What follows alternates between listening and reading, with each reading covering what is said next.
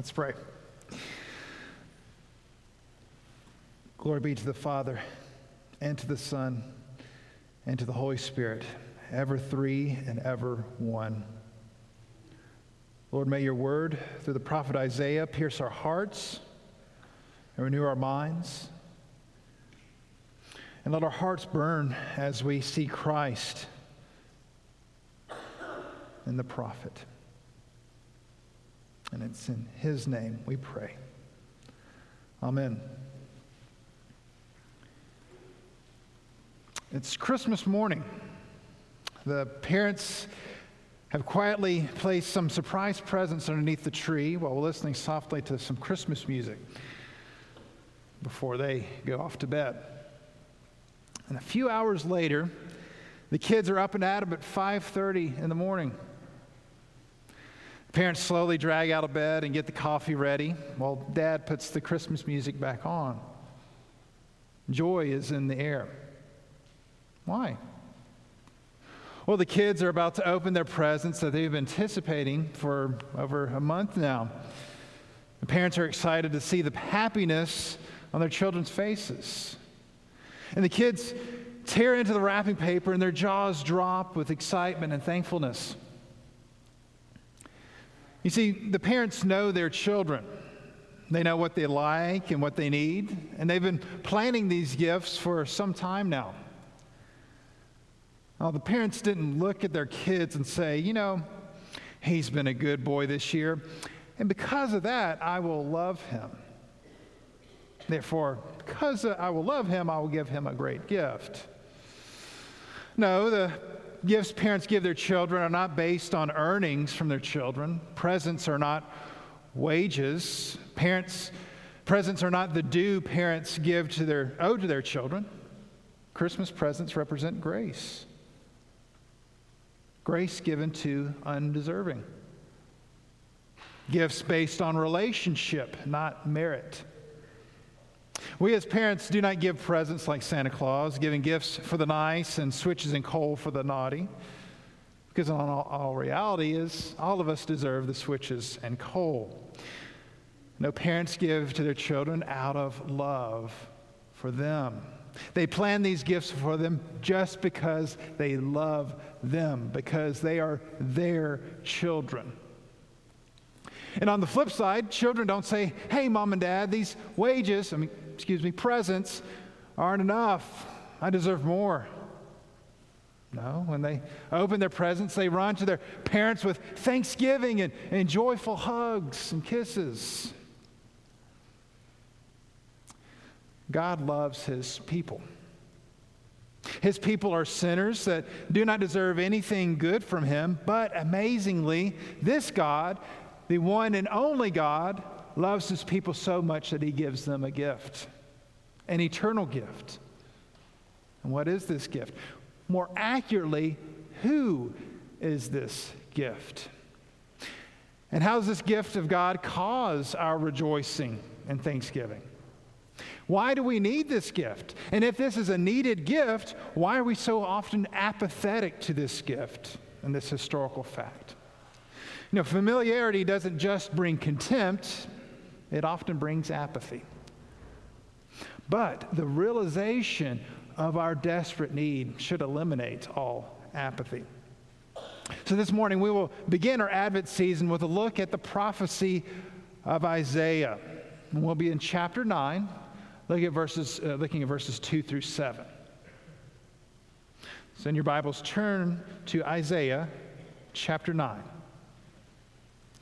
We'll be looking at verses 2 through 7.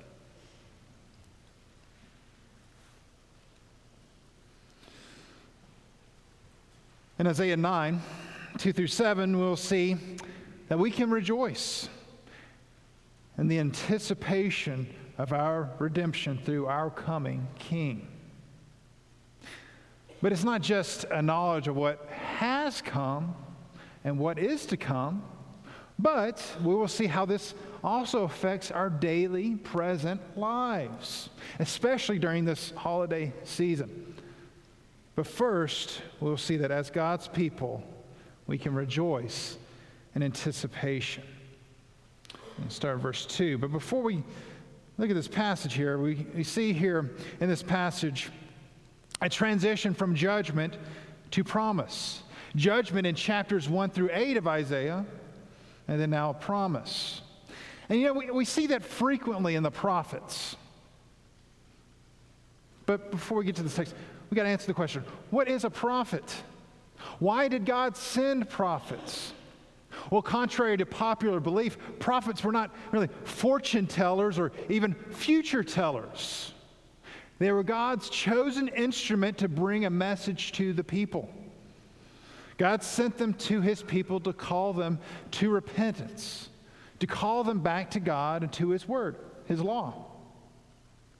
And when God sent a prophet, their message was always summed up with one word: repent. Turn back to God. Many of them did not have future elements in their messages. And as Pastor Brian read from Luke 1 about Zechariah prophesying about his son, John the Baptist, who would come before Christ, who was the last of the prophets before Christ. And what was John the Baptist's message? Often repeated there. Repent, for the kingdom of God is near. And he also pointed to the one who would come after him, the Lamb of God, who would take the sin from the world. And that being said, several hundred years prior to John, God sent the prophet Isaiah. The prophet who said in chapter 6, "Here I am, Lord, send me," which is often a missionary text there. And the Lord responds with a statement about the reception of Isaiah's message. Hearing they will not hear, seeing they will not see. His message will not be received by the people. The people will not heed the warning. God always has a remnant. It had been years and years of demise for the kingdom of Israel, which had then become the kingdoms of Israel and Judah. This people, the people of Israel, which God had chosen to be his people, to be a light to the nations, to show the nations what God is like, to lead others to the knowledge of the one true God. This people, this nation, became just like the rest of the nations. Instead of worshiping the one true God, they began worshiping the gods of the other nations. They traded the unseen God for gods they could hold in their hands. Because of this, all types of sin were rampant among this people God, the Lord, had chosen to be his people. They were unjust. They robbed others. They ripped others off in business. They were adulterers. They were fornicators. They sought fortune tellers. They robbed justice from the orphans and the widows. They trusted in their might and in their power. And when their might and power were no more, instead of repenting and coming back to the Lord, they began trusting in the might and power of other nations to save them. They were just like the other pagan nations. However, their guilt was much greater, because unlike the other nations, God had revealed himself specially to them. He gave them his word, his law, so they could claim no ignorance.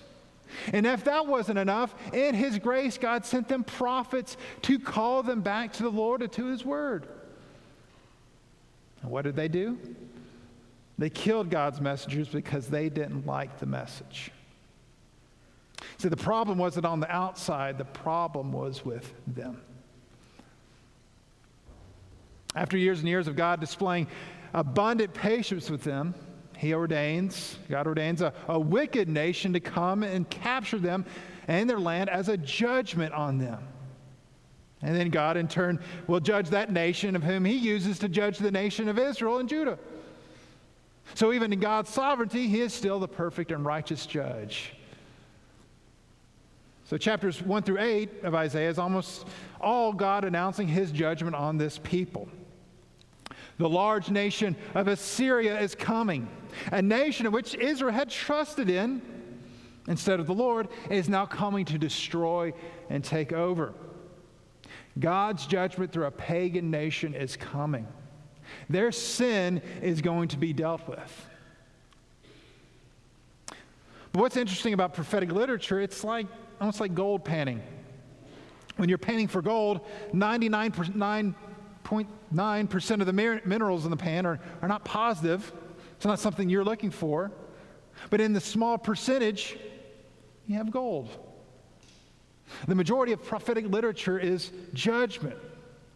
But who quotes those verses? Who has judgment verses hanging on the walls of their kitchens and their dining rooms? No one. It's always the positive verse.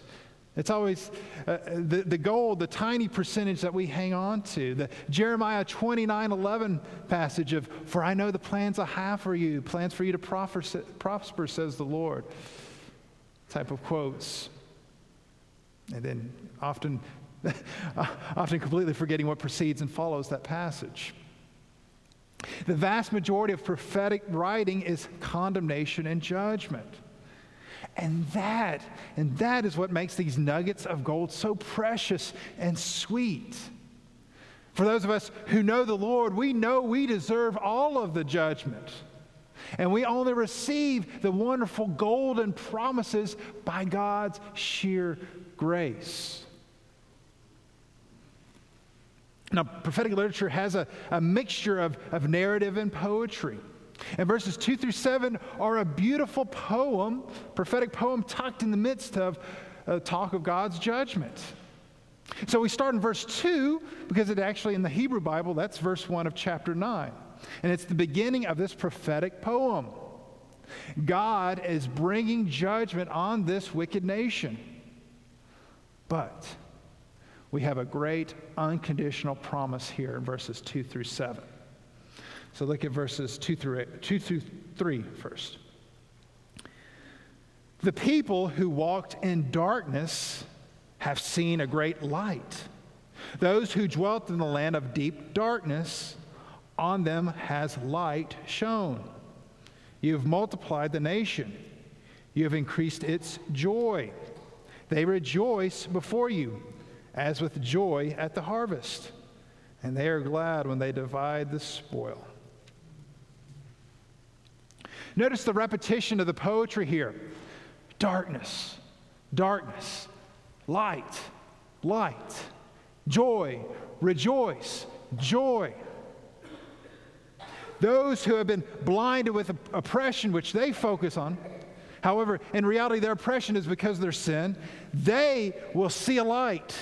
They have walked in spiritual and physical darkness because of their sin, but light is about to shine on them. Not only the light is going to shine on them, but God will multiply them. He will prosper them. He will give them His joy. But wait a minute. How is this just? How is this right? Now, I understand God wiping them out because of their sin. That all makes sense. Why would He cause light and goodness to shine on them?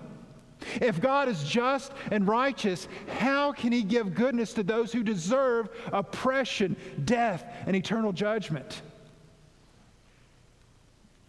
Well, this God is not like the gods of other nations. The way the true God acts is not the way we can fathom or understand. Sinful men and sinful women deserve judgment. That's not debatable. That is obvious. But the true God, the creator of everything, the God of Israel, gives goodness to those who deserve judgment. Now, this makes no sense on the surface. But in a moment, we will see how God can be just, He can be righteous, and yet still give goodness to those who are undeserving. But think about this for a second. The fact of this mystery should shock us. Grace should shock us. The fact that grace does not shock us is a problem. We often expect good and are shocked with the bad. We feel entitled to good and undeserving of the bad. But brothers and sisters, it is quite the opposite. We should expect bad and be shocked with the good. We should feel entitled to the bad and undeserving of the good. And that's the reality. And you don't hear that message often in this part of the world. But until we see the just deserts for our sin, we can never taste the sweetness of God's grace. Those who know grace don't sing a song like Amazing Grace in monotone. Amazing grace, how sweet. No, you sing, Amazing Grace, how sweet the sound. Or, oh come, Emmanuel. Or, come thou long expected Jesus. Because all those lyrics have a deeper meaning to you. Because you know sin, you know judgment, yet have experienced God's grace on you. So we rejoice in the anticipation of God's grace. And we also rejoice in our redemption. Look at verses 4 through 5. It says, for the yoke of his burden and the staff for his shoulder, the rod of his oppressor you have broken as on the day of Midian. For every boot of the tramping warrior in battle tumult and every garment rolled in blood will be burned as fuel for the fire. And so God gives grace. And how does he give grace? Through redeeming his people. His people Israel were constantly shown grace and mercy by God. They had the constant pictures of the stories of the history of God's compassion on them. But what display of mercy does God announce here through the prophet Isaiah? That he will redeem them. He will take them as his own, and he will break the yoke of their oppressor. Look at verse 4 again. For the yoke of his burden and the staff for his shoulder, the rod of his oppressor, you have broken as on the day of Midian. He will break them of their oppressor like he did when Midian was oppressing them. Now we know this reference from Judges, chapters 6 through 8. Midian had overpowered Israel and had laid waste to the land and oppressed them. However, God called Gideon to lead a small army of 300 to defeat the large army of Midian. God's command of a small army was to show Israel and the surrounding nation that it is not by the might of man, but by the might of God that he will accomplish this. Well, Israel, with its small army, tiny army, defeats Midian, and Midian is never again heard about as a people for the rest of biblical literature. God will destroy the armies of all his people's oppressors. God will judge eternally their oppressors. Okay, now fast forward to 1st century AD, the historical time of Christ's life. What was the Jewish people's context? Well, they were in the land, but they didn't own the land. Rome did. They were under Roman occupation. And what were the Jewish people wanting? What was their desire? For God to fulfill his promise here in Isaiah 9, to redeem them from their enemies. Oh come, Emmanuel, and ransom captive Israel from the shackles of Rome. He would do it, Israel. Your Savior has come, but first, he must deal with your biggest problem and your biggest enemy. Not Rome, but sin, death, and Satan. The Savior's kingdom is inaugurated through a cross. He would carry your sin on his cross. He would die your death. He would crush Satan under his nailed feet. The Lord will one day judge all your oppressors and redeem your land from foreign occupation. But first, he had to deal with your greatest problem. He had to deal with our greatest problem. As God's people, different groups are not our enemies. Political parties are not our enemies. Nations are ultimately not our enemies. The flesh, the devil, and death are our enemies. Anybody who's experienced death in the past year know that death is our greatest enemy. When we see see our own sin as the problem, we look with mercy toward others who are sinners outside of Christ. We know that outside of the grace of God, we would be joining in on the party. When we know that we were formerly enslaved by Satan, we take pity on those who are still under his grasp. And when we think about our own death, we think about why we die. And the fact that the consequences of this fallen world is death. And we rejoice in the author of life who will abolish death forever. And we rejoice in his redemption of us. God dealt with our greatest problem 2,000 years ago, and we look forward to the complete fulfillment of this prophecy. But how would God do this, and through whom? Well, this figure is another reason, and the ultimate reason why we rejoice. We rejoice in the coming King. Look at verses 6 through 7.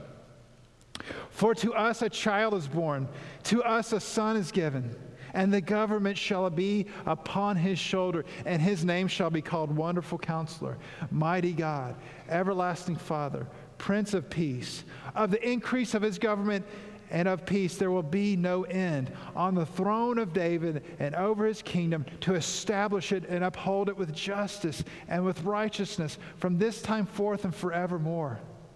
The zeal of the Lord of hosts will do this.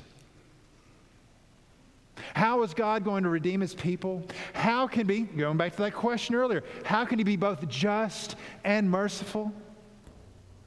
By giving his people a child. And not just any child, a son.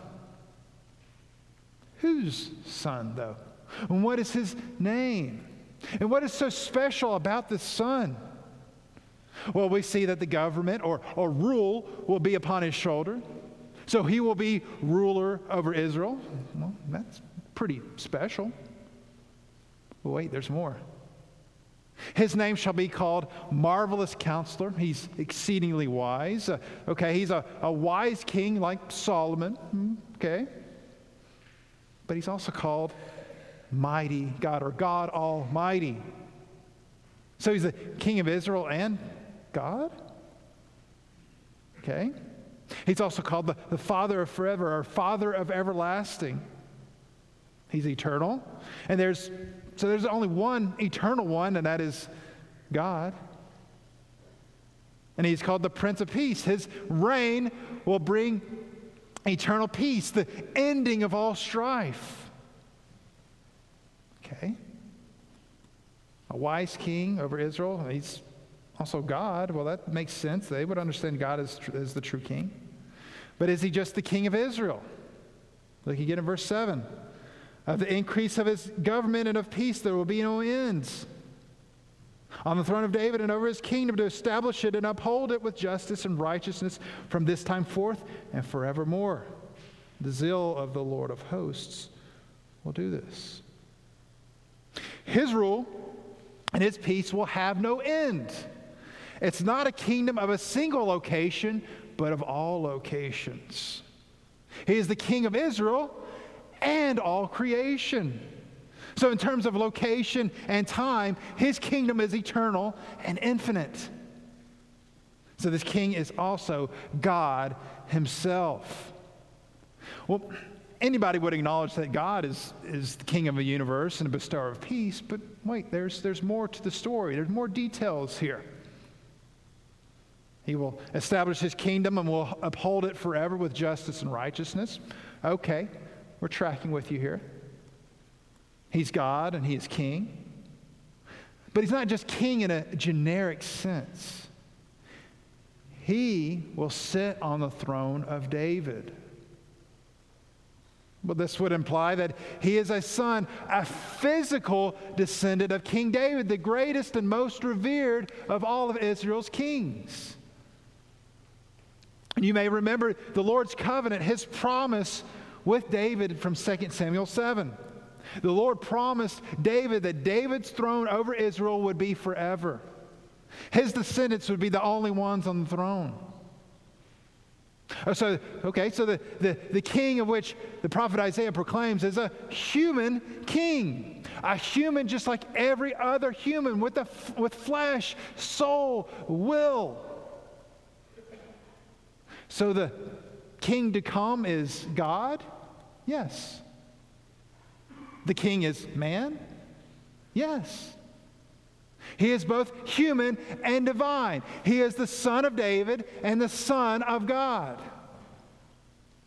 This is how God is going to keep his promise to David. He, God the Son, himself would become to be born as the Son of David, from David's family, to fulfill the eternal throne of David. So how does this Son of David and the Son of God redeem his people? How does he rule his people? Well, he redeems his people first by living the perfectly obedient life, the law-keeping life. Every aspect of the law he kept with perfection. Something that Israel can do, the nations could do, we could not do. And then by absorbing the prophetic judgment for our sin on the cross. And he rose from the dead and has ascended into heaven and rules us now through his churches. Okay? Past and present.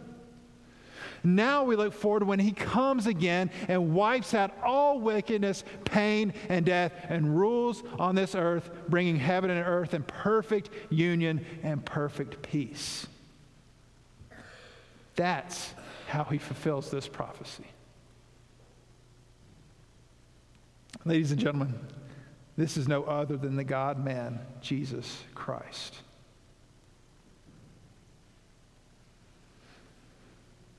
We rejoice looking back at what God has done in bringing us a king, and we look forward to the consummation of all things, the uniting of heaven and earth forever. Isaiah reminds us that God's people can rejoice in the anticipation of the coming king who will come to redeem his people and rule them forever. So, does this message bring you joy? Does it cause you to sing these songs we sing with greater fervor? Does it give you a better understanding of gift giving during this time of the year? God gave to judgment-deserving folks like you and me. He gave us an eternal gift. He gave us eternal life through Jesus Christ, this eternal and universal King. Now, I know we all anticipate Christmas Day. From now until Christmas is obviously the Christmas season. We have family get-togethers, work, Christmas parties, shopping outings.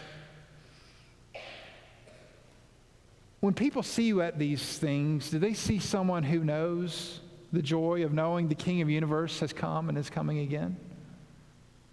Do they see someone who knows the joy of being forgiven of sin and cleared of judgment? Do the people around you at these gatherings know someone that can sympathize with the pain of living in a fallen world of sin, death, and sadness, but can tell them about the one who came to abolish all of that? Our King has come and will come again. So take time over the next few weeks of this season to reflect on why we rejoice. We ultimately don't rejoice over simple material provision. We thank God for that, but it's not the source of our rejoicing. A great Thanksgiving meal does not give us true joy. The source of our rejoicing is the fact that we know our King has come for us when we deserve judgment, and he took our judgment upon his shoulders. And you know what? He is coming again to give us the eternal reward. So whenever you hear the word joy or rejoice, or you see it on a sign, and you will throughout this season, remember Isaiah 9. Remember what our King has done and what he will do. Now, if you're here today and by invite or curiosity and you don't know this Jesus Christ as Lord and Savior, we invite you to come to know him today. We all deserve judgment for our sin. And he took our judgment on the cross, and he died. And he rose from the dead, and he rules from heaven, and will come one day to physically rule all creation for the rest of eternity. To receive forgiveness of sin and clearance of judgment and eternal life with him, you must admit your sin and turn to him, believing in what he did. So if that's you, call upon him today. Church, brothers and sisters, our King has come. He is with us, and he will come again. So let us praise him and rejoice in his salvation. Let's pray.